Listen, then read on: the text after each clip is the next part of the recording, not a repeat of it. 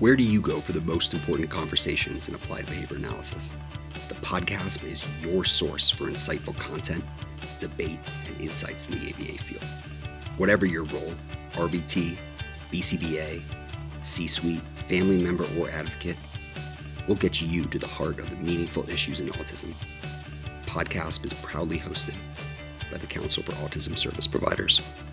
We are your hosts, Nagarito, Judith Ursity, Ali Respondic, Nitesh Kumar, and Jonathan Wheeler, and this is our podcast.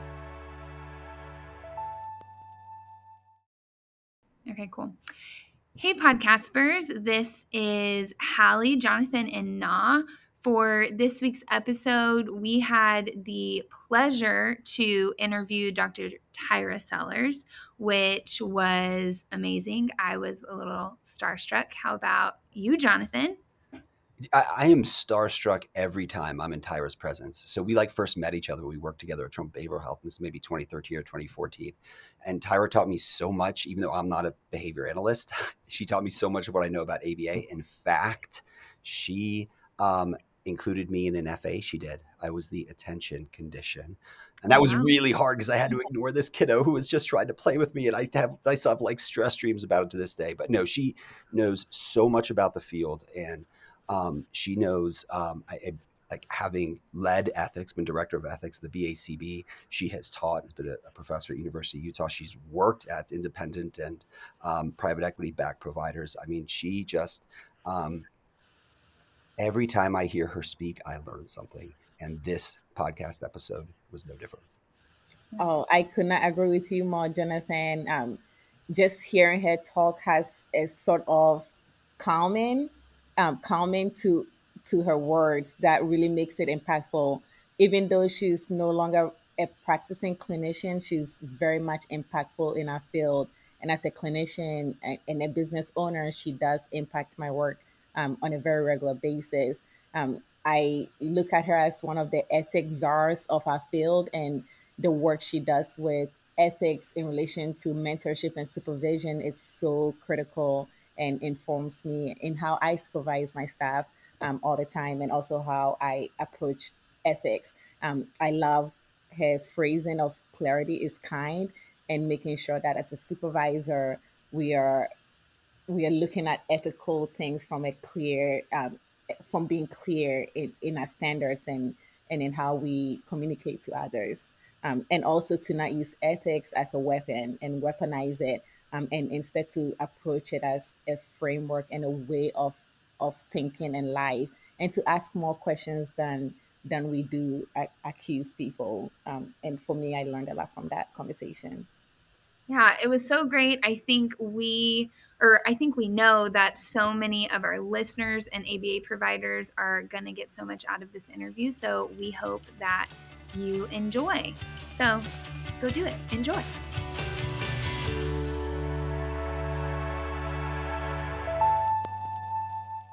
Dr. Tyra Sellers, I think we met in 2013, perhaps 2012. Is that right? Yeah, whenever you started at Trumpet Behavioral Health. So it's been 10 years now. And do you know how much I learned from you, even with my rickety MBA, and what it takes to manage a P&L, a profit and loss statement. And this is one of the most powerful things about you, and the fact that you're not only a BCBA-D, you've not only served as director of ethics at the BACB, but you are also an attorney by training, if not in day-to-day practice. Yeah. Just to clarify, I have my law degree. I never took the bar, so I'm not an attorney, but I do have a law degree. Just full and fair disclosure. You are much too valuable in our field to simply practice as an attorney. But you know what? You helped to teach me the most important part of a P&L, is it's not like profit and loss. P&L really stands for people you love.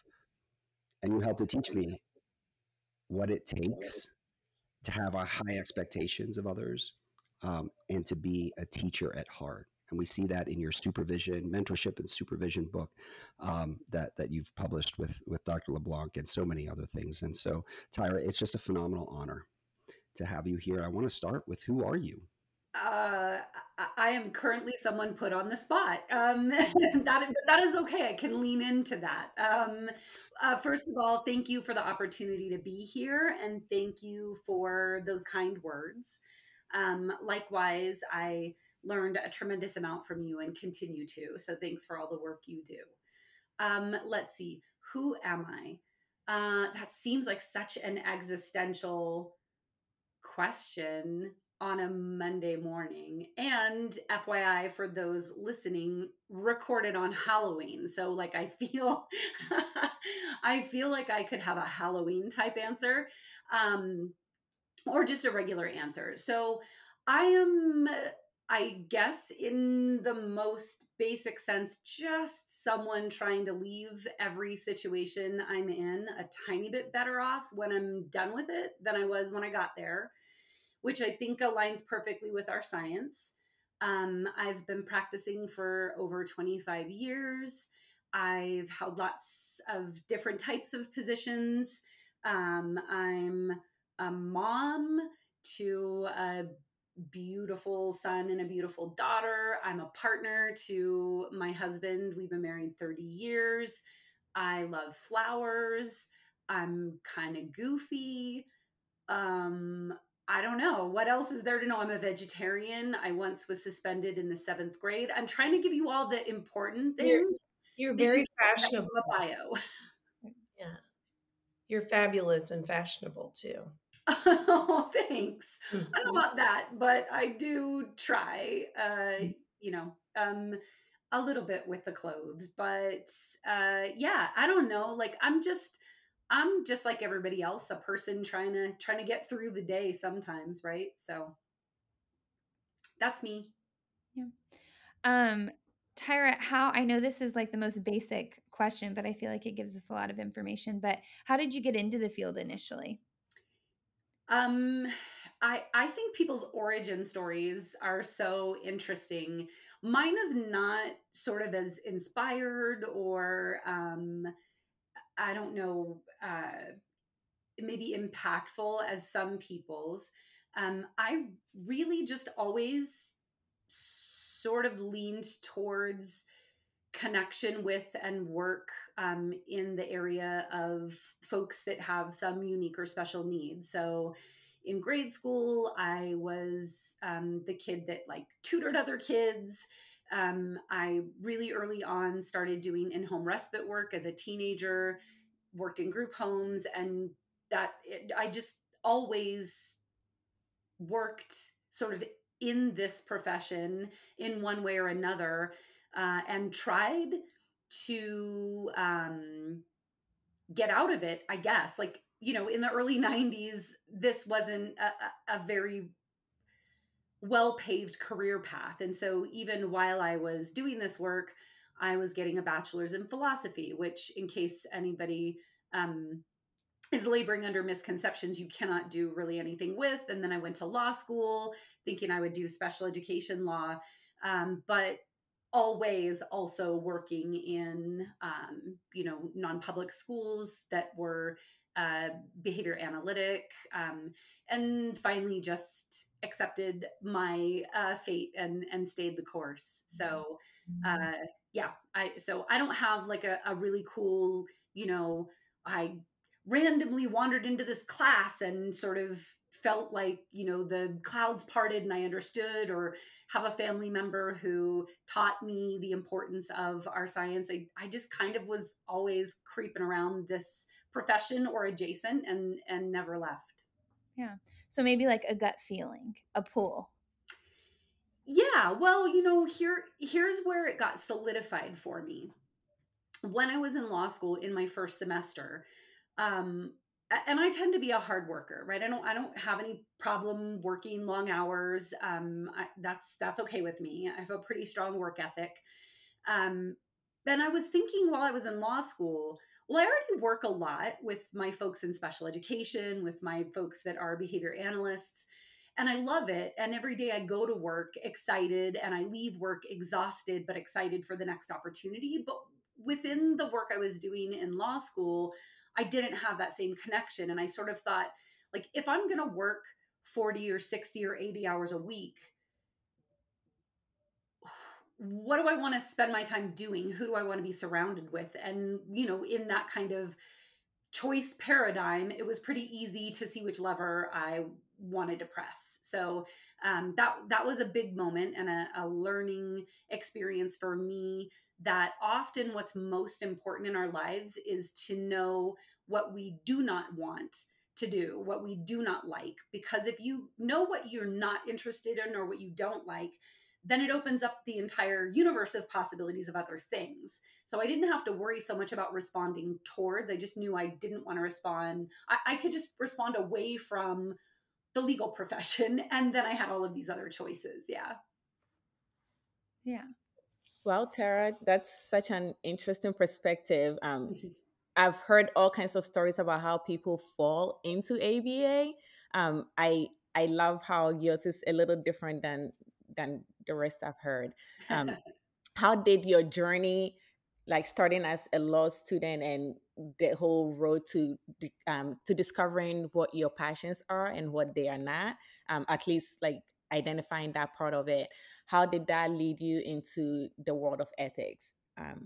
I feel like you've become one of the prominent voices that has propelled our field forward into being more critical and more ethical, and holding ourselves to a higher standard. And that's one of the things I really do appreciate about this field. Um, I feel like of most of the fields I've come across, we are right up there with the bar set high, as it should be, because of the population we are working with. So, what kind of drove your love and your passion and your journey into the ethics world? That's such a good question. I mean, I'm sure to some degree, um, my bachelor's in philosophy and then my law degree sort of set the stage for me to maybe initially I just wasn't I didn't find ethics aversive. I think a lot of folks coming into our profession, it's scary, it feels scary. If you didn't get good instruction around it that frames it as something that's critically important and something we need to consider on the daily, as opposed to just something that you think about when there's an ethics dilemma in front of you, I think it can be aversive. It can feel cold. It can feel not interesting or not as important. And I probably didn't have that history because I was used to wrestling with um, things like ethics and the law for a number of years. So I think probably that's the first thing.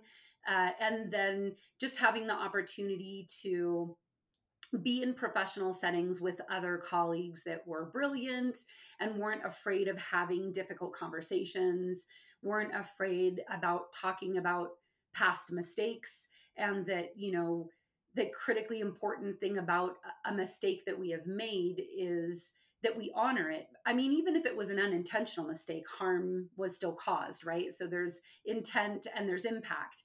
And I was lucky enough to have colleagues and mentors early on that understood that even if there was no intent, if there was impact that was harmful, the thing that we need to do is honor the harm that was caused by doing our best to make sure that we don't make that mistake again. And hopefully that other people don't have to make that same mistake. So I think those two things in combination, like having some experience with talking about these sorts of things in a non-behavior analytic context, and then having space where there was safety to talk about difficult things, and have that modeled for me early on, I think allowed me to lean into it. So I don't find the discomfort that we all experience when we're talking about that stuff so unpleasant that I want to get away from it. I had enough history where I could kind of lean into it or tolerate it. So I'm wondering, just as a consumer, as a parent, of course, my dog is growling now because I'm talking. Junior, zip it. So I I find can't hear him if it makes a difference. um, one thing I struggle with as a consumer is my son has had really great ABA providers, and he's had some that were really more kind of one size fits all, Mm-hmm. and he didn't fit their model, kind of Mm-hmm. um, providers. And just as we talk about quality, I kind of think that that very much intersects with ethics. Mm-hmm. But whenever I start talking with behavior analysts about ethics, it gets so down in the weeds that I feel like it's detrimental. Like, Mm-hmm. the example you hear every time about, like, you can't offer your home ABA therapist a glass of water or whatever. Like, as the parent of someone who really needs quality ABA services, I just don't give a flying fig about that stuff. Like, is there some way we could strike a better balance? Because I feel like we waste so much time on these minute things, and it's really more over, relevant with like overarching issues relevant than all these little minute things. So I feel like I'm ranting too, but whenever I hear, I feel like with behavior analysts, I'm constantly hearing ethics, ethics, ethics, ethics. But like when I go to the pediatrician or the psychologist or the dentist, like it's not something they're always talking about all the time. They just do the right thing and they don't talk about it all the time. So Yeah. I don't know. It's exhausting sometimes, and I feel like it's to the point where it's the point of diminishing returns. I really appreciate you sharing your perspective from the point of view of a consumer of services, of a caregiver. So thank you for sharing that. And I think there are a couple of things that maybe inform what you're experiencing. I think one is our profession is really young, y'all, right? Like we are currently in the knees and elbows, greasy, pimply faced, awkward, trying to figure out our social skills kind of stage of our profession. And I think that for us, for those of us that are in the profession, um, means that we are often talking about and trying to figure out things that have long been accepted standard practice in other professions. But I really appreciate your perspective, because I think what we don't realize is that consumers and the people that are looking to us are seeing us do that, which frankly could be disconcerting, could maybe shake your confidence in that profession a little bit. And I think that's a really beautiful perspective for us to remind ourselves about. Like Yeah. the way we talk about ourselves and our own profession Mhm. informs how people perceive it. So I think that was a gift that you gave me and the listeners. So I think that's one part of it, is we're young and we're kind of trying to figure things out. Mhm. I think um, there are standard practices in more mature professions that are well established and are likely to produce ethical behavior, and so you just do those things, whereas in our profession we're still again trying to establish those standard practices. So I think there's a lot of talking about it. I also think, partially because we're young and partially because of our general view on things, we can lean towards trying to have things be very operationalized or very clearly defined. And unfortunately, ethics are not like that. And I think that in the next several years, with enhanced scholarly work, with folks like Dr. David Cox doing actual research in the area of ethics and ethical decision making, that behavior analysts will come to have a fuller understanding, that it's not just about rule following, right? I think that's the way our early perception of our ethical guidelines and now our ethics code informed our behavior was, the words on the paper say, don't give or take a gift. So a glass of water would be a gift, versus a fuller um, conceptualization of something like gift exchange that isn't necessarily about me handing you something or receiving something from you. It's about the risks that could invite in a relationship, particularly for a behavior analyst who's responsible for vulnerable populations. So it's unlikely that on a hot day, if I'm working in your home and you offer me a glass of water, that the next steps in the conflict of interest that could present itself are going to be that you now expect preferential scheduling treatment because you gave me that glass of water, or I feel like I can't give you honest information about your child's progress or lack of progress because you gave me that water. Now, if you flip that and it's $100 gift card, you can see how those risks get invited. So I think what you may have experienced is just folks treating our ethical content as black and white rules versus engaging with the content so that they understand sort of the spirit of the standards in our code and the risks that the code is attempting for us to avoid and the benefits that it is attempting for us to deliver to clients and to our profession. So hopefully, as we mature and grow into our knees and elbows a little bit, we will have more nuanced ways to think about and talk about that sort of content. Well, I will offer some advice as a longtime lobbyist, because we're constantly trying to influence, right? And we're interacting, and there are a lot of ethical restrictions around that, especially when we're in state capitals. Yes. And just generally speaking, they do make it very black and white and attach dollar amounts to what you can do. So like in New York, I can't give a gift worth more than $10. So that means, you can take someone to lunch maybe, or you can give them a donut on donut day, So I don't know if we could move more towards clarity there, because I think it would lead to less debate. And, time spent debating these nuances rather than just trying to be innovative and figuring out how to best serve this population. Yeah. I see it as Yeah. counterproductive. So I I know it's a fine line, so I appreciate No, I love that example, Judith, because that's a beautiful example of how our profession is still maturing.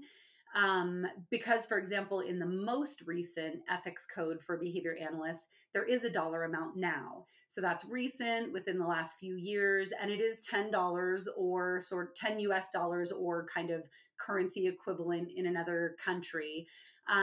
But for that specific reason, to I think acknowledge that gift giving in some cultures is really important and you risk damaging the relationship. But also, there needs to be some constraints and guidelines for, when we're getting into that realm of gifts that are less about an expression of gratitude and more about trying to influence relationships and our behavior. So, yeah, that was a really good example. Tyra, I love your perspective about just acknowledging where we are and accepting our present, and also, but then not letting go of the places where we can do better, right? Like, okay, we've done a lot of debating, and let's move on to the thing, right? I always said, and I always give the example of my mom and being from a different culture, and how I was so stuck on how can I not offer somebody water? Like, it's such an insult to come to my house and not be offered water. And I'm being told I cannot do that because it's conflict of interest. And so I'm so happy about the new codes and the evolution, and that we can evolve.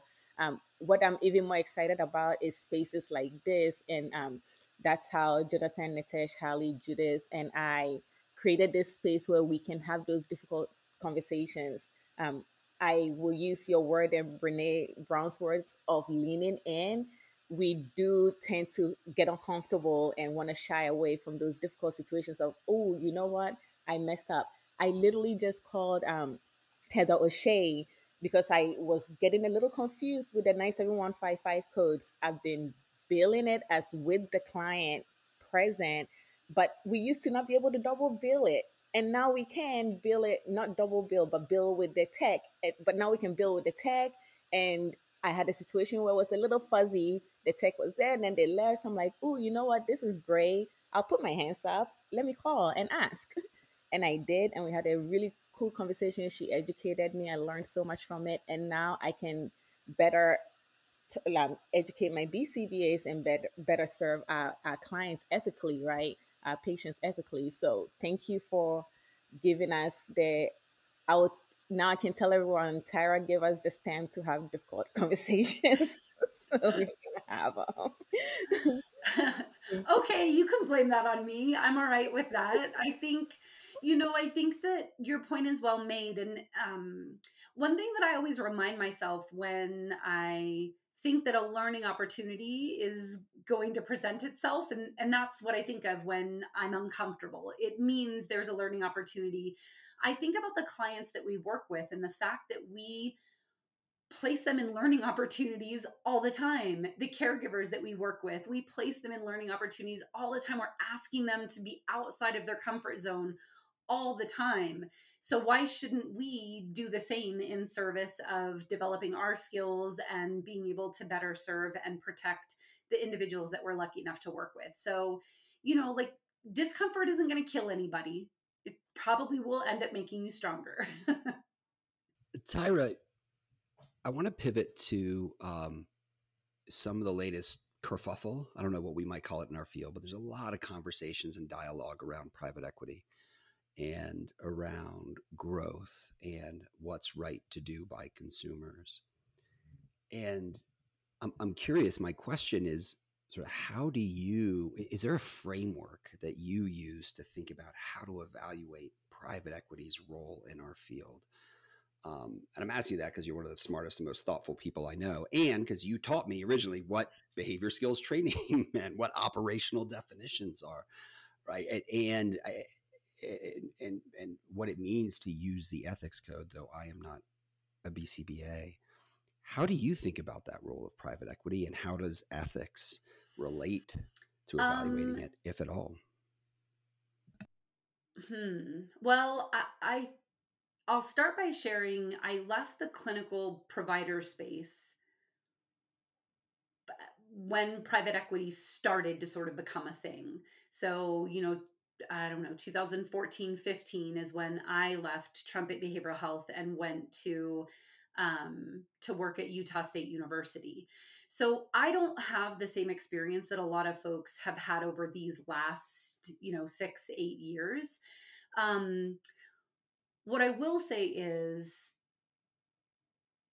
in my lifetime, I have learned that it doesn't help to get angry about things that I can't control. And so, it's here, right? So the idea isn't we have to vilify it and make it be a bad thing.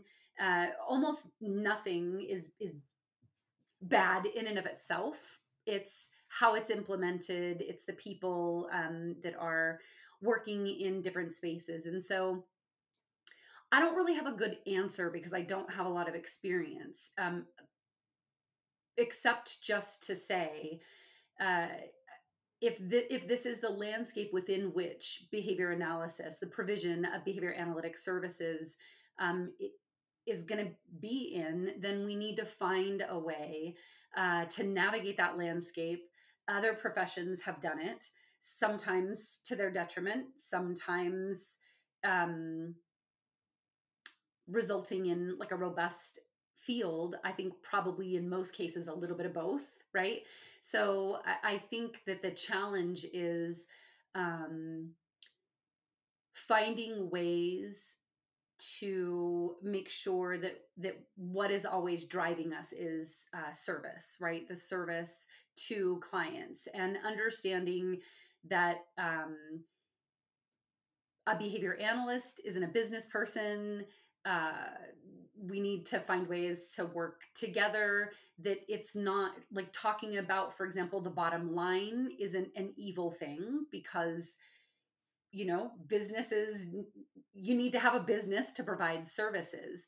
And then from the business side, that focusing on a profession's ethics and understanding why things might be different in this profession than in others is important. So it's more sort of a coming together and identifying what are the critical features that can strengthen both perspectives, and where are the points where we need to give. For example, I hear a lot of talk about the use of like testimonials. particularly in larger backed organizations. And often from the business perspective, the idea is, well, everybody does this. All other professions do this. Of course, you use testimonials because you want potential consumers to hear about the experiences of other individuals, and that's valuable. And I think when our response is simply, to Judith's point, that's against our ethics code, we can't do it, that's an insufficient explanation. There needs to be an understanding that just because we have some limits doesn't mean it's bad in other practices. And here are the ways that we can and cannot do that. Likewise, if I'm needing to think about something like assessments available to me, and I want to purchase some new assessment materials, let's say, I don't think it's unreasonable that I should be thinking about the impact on my budget, right? So I don't think I'm answering your question elegantly, because again, I don't think I have a very clear answer, except to say that if we know that this is the space within which we're working, and this is one of the variables in the equation, that we need to just be thoughtful and respond to it well. Which makes me think, as the ethics are being defined, I wonder how much of a consumer role there is in the development of them. I'm thinking about with testimonials. So providers, of course, they aren't able to solicit them or whatever, but the reality is that people talk about providers, the consumers do. They provide testimonials to each other all the time. Like, you can't prevent that. So, and it is helpful, to be able to hear the good and the bad. So I do wonder about the intent. And then I wonder about just how much consumer involvement is there when it comes to development of the ethics, because what's the ultimate goal of the ethics? To protect the consumer, or is it something else? Well, I think it's multi-pronged, but primarily to protect consumers, to protect certificants, to protect the profession, and to protect other stakeholders. Yeah. And testimonials is one of those areas where the code has evolved significantly from where it was a couple of years ago. I think partially in response to changing of the landscape, and acknowledging that our profession looks different now than it did 40 years ago, or 30 years ago, or 20 years ago, or even 10 years ago. I know we're talking a lot about ethics too, but I just wonder as well, when we think about, like we were talking about private equity and, some of the controversy around that. For me as a consumer, I've had bad experiences with non-private equity providers. So I think just quality in general, and ethical behavior are so important. Um, I wonder what you think about the role of the practice guidelines is for that. And if you feel like the field is aware of that guidance.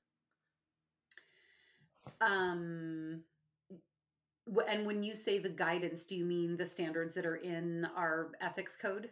No, I'm talking about the practice guidelines for applied behavior analysis, not the ethics code. So the ABA practice guidelines. Oh, the ones that are currently published by CASP?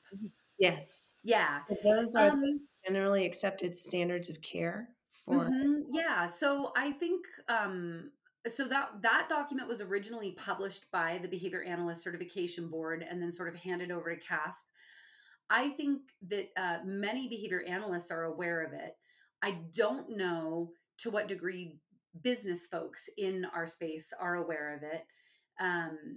And so I hope that awareness will expand.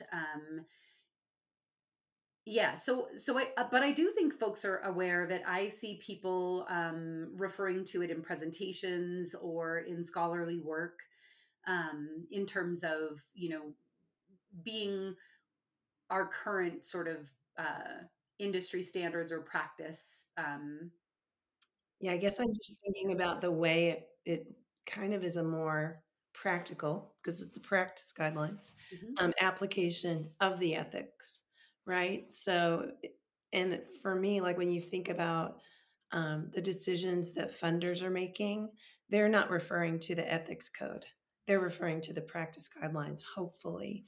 So um, I just wonder, as the conversations around ethics are occurring, if there could be more of a reference to both, because I think the practice guidelines are more understandable for consumers and for payers. Yeah, yes. I mean, I do think that they need to be considered together. So the way I sort of think about it is the ethics code gives us parameters within which we're supposed to operate, and practice guidelines tells us more specifically about what we should and shouldn't or can and can't do in terms of what the vast majority of other practitioners are doing in our field. So I think that they do have to kind of be considered together and have slightly different but complementary. And I guess you can get even more complicated with the ACQ standards that are out now. That also then point to both the practice guideline and the ethics and the standard practice and consensus within the field. So I could not agree more with Tyra about where accepting where we are as a field and realizing that we are toddlers, and toddlers do have his tantrum sometimes, and sometimes they say please and thank you and they're polite, and sometimes they just have to figure things out, right? But where are we all in that journey, and how can we all work together? I think that's the beautiful thing. And Judith, I know you've been working on updating the practice guidelines, so I'm so excited to see what the new edition is, and I know how a whole lot of your consumer perspective that we all value in there. So thank you for doing that great work. Tyra, one thing that I've struggled with, and this is complicated. I think I like how you described earlier. Ethics is like not. You didn't use the word weaponized, but like it's not meant to be weaponized. It's meant to like there's a spirit to the guidelines, and that can be really hard when we're used to very clear operational definitions of how we provide services and all kinds of other things. I just wonder, are smaller ABA providers who are whose organization is owned by a BCBA, are they more hamstrung because to the point of testimonials, they're not able to offer testimonials, and yet a business person or an organization run by a non-BCBA doesn't have to abide by those standards. And I don't know all the different Mm, potential instances that might come into play. mm. But is there almost a different playing field for a BCBA owned versus non-BCBA owned Um, practice? Practically, probably to some degree. Uh, I mean, I will say when it comes to testimonials, the new code has standards that do have some options for testimonials to be used in particular ways. With a proper disclosure and whether or not it was I mean, they can't be from current clients because I think that invites a clear risk, right? But I think what you're asking is, generally speaking, do AB provider agencies owned and run by a certificant operate significantly differently than those run by non-certified individuals? Is that kind of what you're asking? That's right. Yeah. Yeah. I mean, I think in a lot of ways, I think some are informed by the ethics code.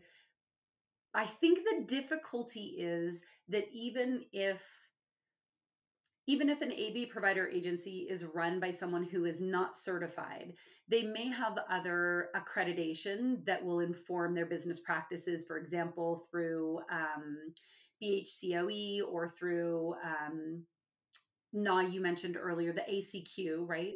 Um, and so I think that is very helpful. I think CASP, in many of their guidelines, one of their chapters even has content around ethics in terms of business owners.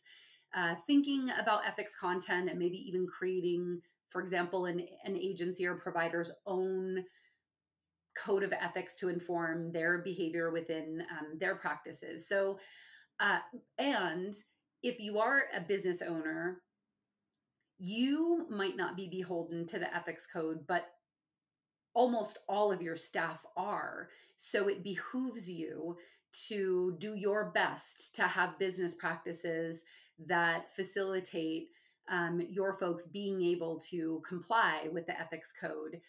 Because otherwise you're putting your staff in a really, really difficult position. So I do not think that it gives non-certified business owners a free pass at all. I think it might make it a little bit more challenging for them to figure out how to navigate what they perceive as standard practices for themselves as non-certified individuals, but then what the requirements are of the people that work for them, right? So Thank you. And what I'm about to say, I am not endorsed nor paid by CASP nor anyone else to say this, but every freaking organization needs to be accredited. And I don't care who you are, if you're a BCBA owned or not BCBA owned.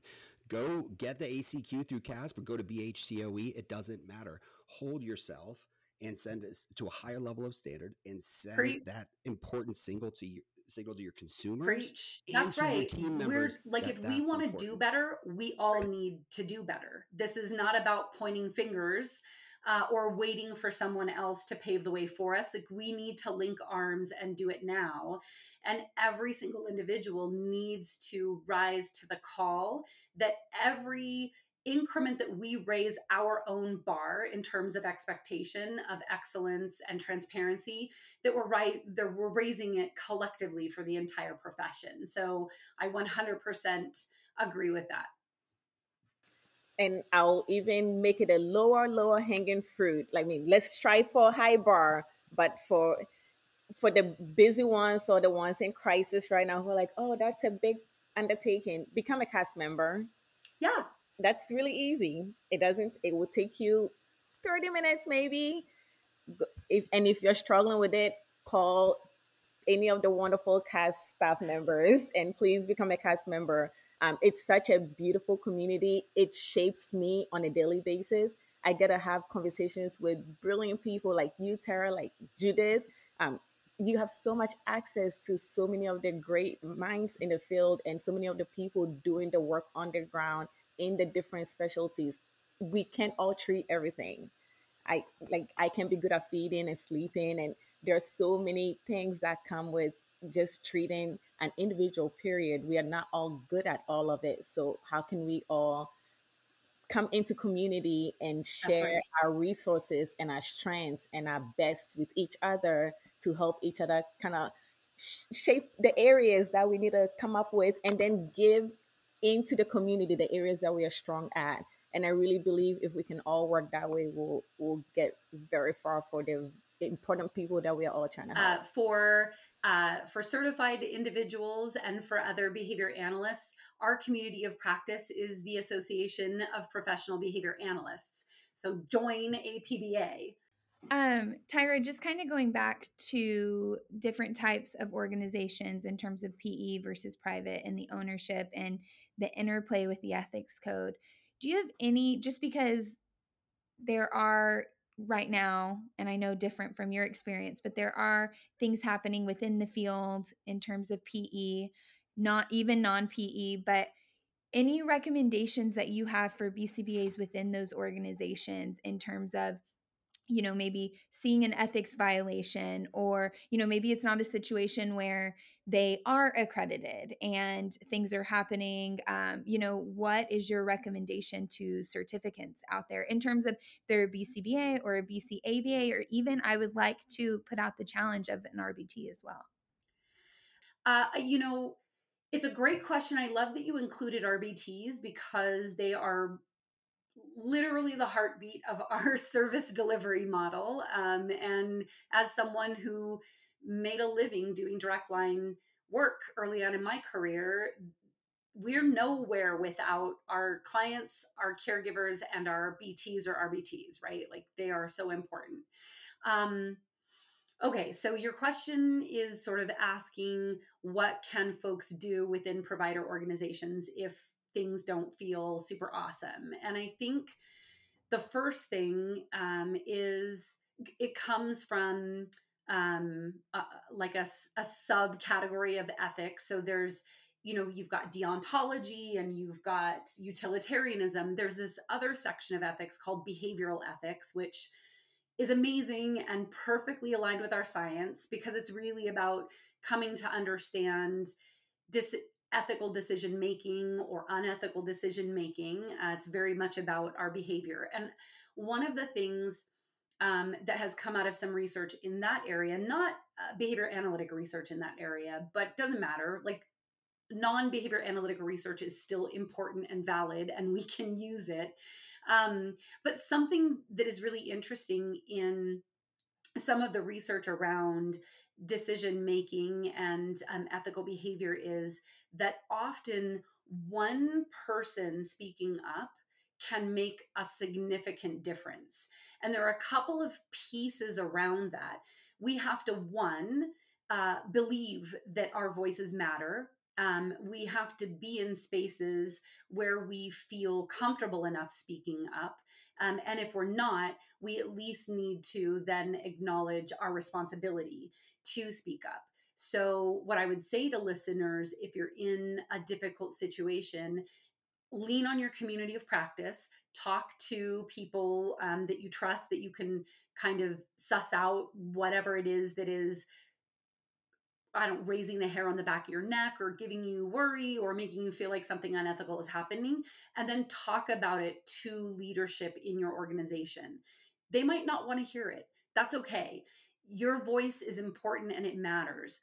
And so approaching it from a perspective of compassionate curiosity. So I'm never a fan of going in with guns blazing and telling people what a crap job they're doing and weaponizing the ethics code and saying that someone is not a good person because they are doing XYZ. That's not what it's about. But asking really important questions, right? So going to your leadership and saying, I wonder if you could tell me a little bit more about our decision to XYZ or not ABC. Can you tell me a little bit about how that was decided? Have you ever thought about the impact of that on this situation, this individual? Are you aware of our code of ethics or other standards in our profession from CASP, for example, or BHCOE that might inform a slightly different path? Right? So you have to be willing to speak up, and then I think approach the situation to gather more information and share your perspective, hopefully in the service of collaborating to come to a resolution that might involve some compromise on both sides, but ultimately will afford more protection to consumers. So that's the big one, is you got to just speak up. I wonder, Tyra, bear with me here as I play this out in my mind. Is what you described, this idea of being curious and trying to better understand, which, by the way, our world will just be a better place if everyone does that, not just in our field. But this idea of curiosity and, hey, help me understand leadership who is not a BCBA, how these decisions are being made. May I share what I know? Exactly. Could that actually be, though, not just the sort of nice slash right thing to do, an obligation under our ethics code, the BACB ethics code, because that's the role of dissemination? Yes, I think to some degree that we are called to engage professionally as behavior analysts, which means coming to know about the environmental variables that are impacting decisions, not about, pointing to something and labeling it as good or bad or ethical or not ethical. So I think it's perfectly aligned with our code of ethics and with our science that we should have open and honest discussions about learning what informed other people's perspectives, and sharing ours so that we can come to a full understanding. You know, there's a great book called Crucial Conversations. Jonathan, I know you've read that book. I don't know if the rest of you have, but it's not written by behavior analysts. But it is a lovely book sort of about how to have difficult conversations. And one of the concepts in it is that the idea is that we should be trying to create a shared pool of meaning, and that we both have things to put into that shared pool, and neither person's perspective should overshadow or take up more space in that pool of shared meaning, and that you should never engage in behavior that bullies people out of putting their perspective into that shared pool, and you should never be, you know, passive or withhold the information that you need to put in that shared pool of meaning. So yes, I do think that it is in line, and that we are called to do that per our ethics code and our science. And look, just other smart people in the world, like Bell Hooks, who talks about coming to conversations um, from a place of honesty, and that is how you can move to an increased understanding. So yeah, it's just good for everyone. Um, might I even add, and I think you said that, Tara, that our science, I feel like our science is such a beautiful thing that can lend itself to solving so many problems if we can lean into it. But some of the other problems are not black and white. It's not all observable and it's clean and cut. Some of it involves us being vulnerable and Mhm. searching inside and saying, ooh, this is not comfortable. Let me say it's not comfortable. And Yeah. even just being able to say that, I feel like goes a long way. I really believe that if we even follow the empirical part of our science, we can follow that trajectory and still reach the outcome which you and Jonathan have been talking about. We are called to assess situations. Yes. Yeah. That's the first thing we are all trained, like as a BCB, that's what I'm trained to do, right? You identify what a problem is and then you assess it. And then you have to interview all the stakeholders involved in different settings to get a full rounded understanding then before you tackle the problem. And when we get to each other and dealing with each other, and when we feel uncomfortable, we immediately throw and I know I do it a whole lot. I throw it out the window and become defensive, and that just doesn't help anyone. So I really appreciate the book you recommended. That's one that I'll be visiting soon. So I think this is sort of a tough question. So feel free to, stick your tongue out at me or whatever, or we can get this out. Um, but just in thinking about ethics and just the different requirements, and I have not read the ethics code for BCBA as a consumer. Um, but I wonder, we talk about, you see the examples and the shaming happening all the time online of people with different experiences. But I just wonder, when we think about ethics and who organizations are, what they stand for, as consumers, should we expect providers and should we expect those who provide accreditations to disclose whether they're private equity or a nonprofit, or because I feel like there's a lot of gray out there in the world. I don't think consumers know which accreditations are for profit or nonprofit, or which providers are for profit or nonprofit. And not that either are good or bad, but wouldn't it be ethical for that just to be something that's transparent? Oh yeah, I mean, I think it would definitely be ethical. I think transparency is always the right way to go. I don't know whether or not there would ever be a requirement to have those kinds of disclosures, but I think that that I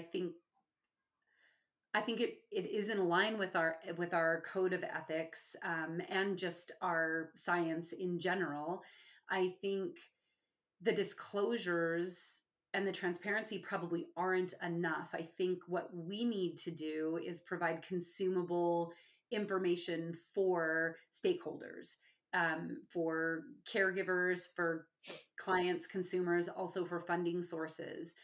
For example, from my perspective, in a service agreement with a client, there should be a section that tells them very specifically, if you are unhappy with something in this service relationship, these are the steps that I hope you will take. In other words, contact the clinician assigned to your case. And if you can't reach that person, or you're not comfortable, or it doesn't feel appropriate, go to the clinical director, what have you. But also, here is the contact information for the behavior analyst certification board. Here's the contact information for our licensure board if you're in a state that has licensure.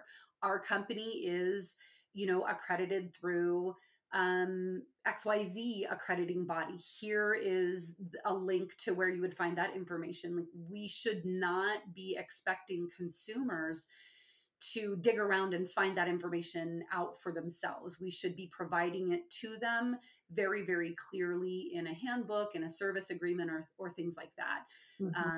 And have a tip sheet or some training that families can access around those things, because I do not think the burden should be on consumers when it comes to that. Well, I'll say too, in the autism community, this is not unique to the autism community, but there's just that mantra repeated over and over again, especially when consumers are disillusioned, where they say, follow the money, follow the money. And so if you can't follow the money, and I do honestly, as a consumer, feel like you can't always follow the money.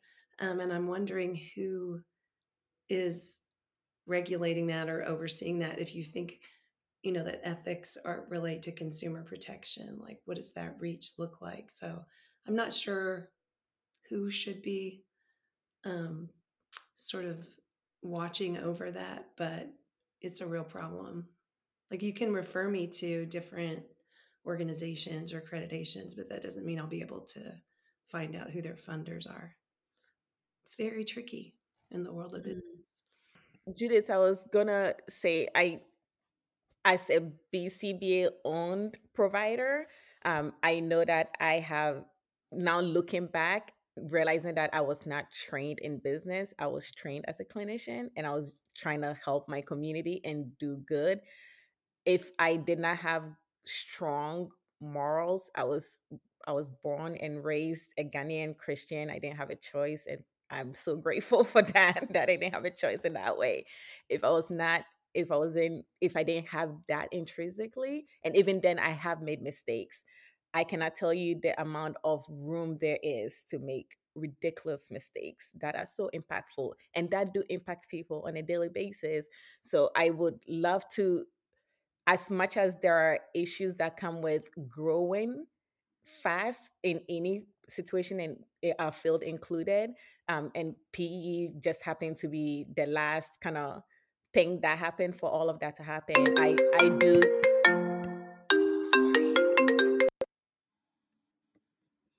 I am so sorry.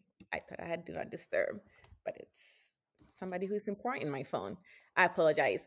Back to my point. So I appreciate the access, the increased access that PE backed companies do bring. And I also do believe, for all the murkiness that this has cost our field, I do believe that it did raise the standard for business, the business end of things, and making sure that as organizations we have good business infrastructure so we can be clear, so we can have clear policies. And as you say, Tyra, clear is kind. I cannot be kind to a family and tell them this is what you can expect if I don't have good business practices that have policies in place to make those expectations clear. And for me, I can speak, I'm going to put my hands up.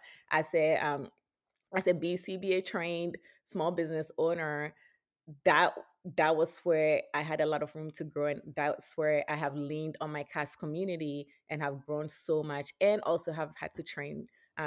Of course, I hire consultants and do the training myself.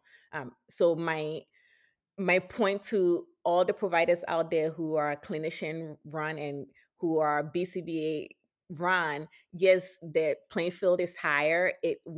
I hold myself to a higher standard than most people could who are not BCBAs because of our ethics. But I'm glad, I'm so happy for it that I have that high bar to reach.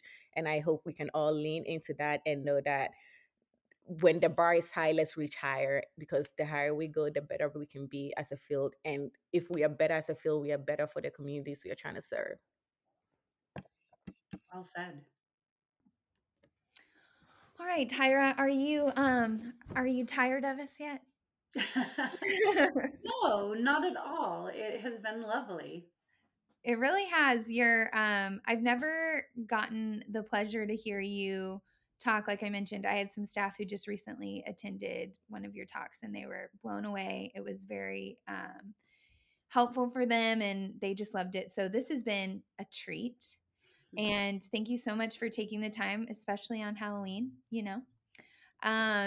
So we have some, what do we call them again? Hot Rapid fire. I saw Judith's mouth move. Rapid. I was like popcorn, hot takes. I love popcorn as long as it has butter on it. There we go. We have a new name. Okay. So first one. Are you ready? I'm just supposed to answer these like as quickly as I can. Yes. They're Okay, random. I'll try. Okay. What is your pet peeve? Unkindness and people who repetitively click pens in public spaces. Ooh. I got two. I squeezed two in there. Is it just the pen tapping? Like no other repetitive sounds?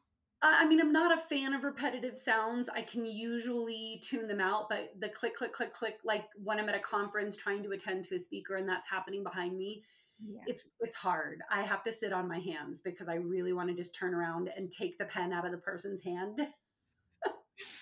Oh my goodness. And then if you were to write, well, something in addition to all the other things that you write and publish, if you were to write a book, what would it be about? Like in behavior analysis? No, anything. Like, what is something that you could just write and write and write about? I mean, behavior analysis, obviously ethics. And if I did, it would be about like, stop worrying about everybody else. Y'all, you're probably making your own mistakes. Pay attention to your own behavior. But if I just was just something that I would love to write about, it would be flowers. That's right. You mentioned that you love. Do you love like gardening or flower arrangements or both? Both, Yeah. both. I love it all. Yeah, I love it all. They're so beautiful and there's always something growing around. So you can find, life and perseverance and beauty everywhere if you just look. And do you have favorites? Like, Favorite flowers? yes. Yes. So not in any particular order. My top favorites. Well, my favorite is called a hellebore or helleborus, and there are a lot of different varieties. They don't grow where I grew up, nor here in Colorado. Really, they're sort of more humid areas, but they're my fave. But other than that, the more common ones would be peonies, dahlias, and chrysanthemums. Gotcha. How do you feel about mums? Love them. Really? Yeah. I feel You don't like, love them? no. I mean, I have some like out on my porch right now, but I feel like it's just this requirement. You have to have mums. And I'm like, why? Oh, They don't smell that good and they're kind of, I have a chrysanthemum tattoo oh here. no. No, that's fine. I love them. They're beautiful, and they're actually in tattooing. They're very traditional in certain types of tattooing, but I love a chrysanthemum also because there are a million different varieties. You can have the little button chrysanthemums or the big spider chrysanthemums. I think Yeah. they're beautiful. And then our last question. What's your superpower? I don't think I have this. Okay, to find beauty in the world Oh, every day, all the time. I think that's something I unfailingly am able to do. oh my goodness. That's beautiful. And I have to say, I think your superpower is just your profound ability to connect. Like you listen, you connect in such a positive way. So keep on being you because we need you. Big time. My quick question is, we're talking about the threats to, I'm thinking of threats to our field now. So I'm shifting gears. We're talking about BCBAs working in PE-backed companies that are big, and most of them then rise to the levels of clinical director. And usually it's the BCBAs who've been in the field for 5 years. Nowadays, I'm seeing clinical director positions with 1 year experience, which I'm working on my stuff. I'll take your advice. And I'm hoping that we can grow as a field to the point where we can find more experienced clinicians. With that said, what I'm finding, the trend that I'm hearing from people that I know personally, and there's no research to back this up, just from talking to people who have been BCBs for more than 5 years. They start their own company, or they're part of a company, it gets bought out, they are now part of a bigger organization. They are given a leadership role. They're in that role 6 months. They sign non-disclosures and non-competes. They're in that role 6 months, a year. Then they get fired. And 9 out of 10 times, what I'm perceiving is usually because they are lifting the ethics standards too high. That's my perception. It was never communicated that way. That's what I'm perceiving. Now, this said BCBA who has 5 years to 10 years experience is out of the picture, but cannot work anywhere for a year or 2 years. And they make their way out of the clinical part of the field. I've just seen this story play itself out so many times, especially in the last 6 months. And I don't have answers to it. I don't even know if it's a problem, but it's one that's concerning to me. What's your take on that? There's an excellent article on non-compete clauses by Brown and Broadhead, published in Behavior Analysis and Practice, that folks should access. In addition, folks should access Broadhead's other article around how to identify ethical practices in organizations prior to employment or even during employment. That can be really helpful for folks. Well, Tyra, thank you so much for today. We took up a lot more time than we anticipated because it was so insightful and I think really applicable to our field and hopefully our listeners too. I know these are questions that everybody has. So we respect you so much and are so gracious that you took the time to sit with us today. It was my pleasure. Thank you, Judith and Na and Hallie and Jonathan, for having me here. Thank you for sharing your insights. And I'm happy to chat with y'all anytime. This has been lovely. Yeah, I think we should have you every week. We could just everything. Yeah. Right?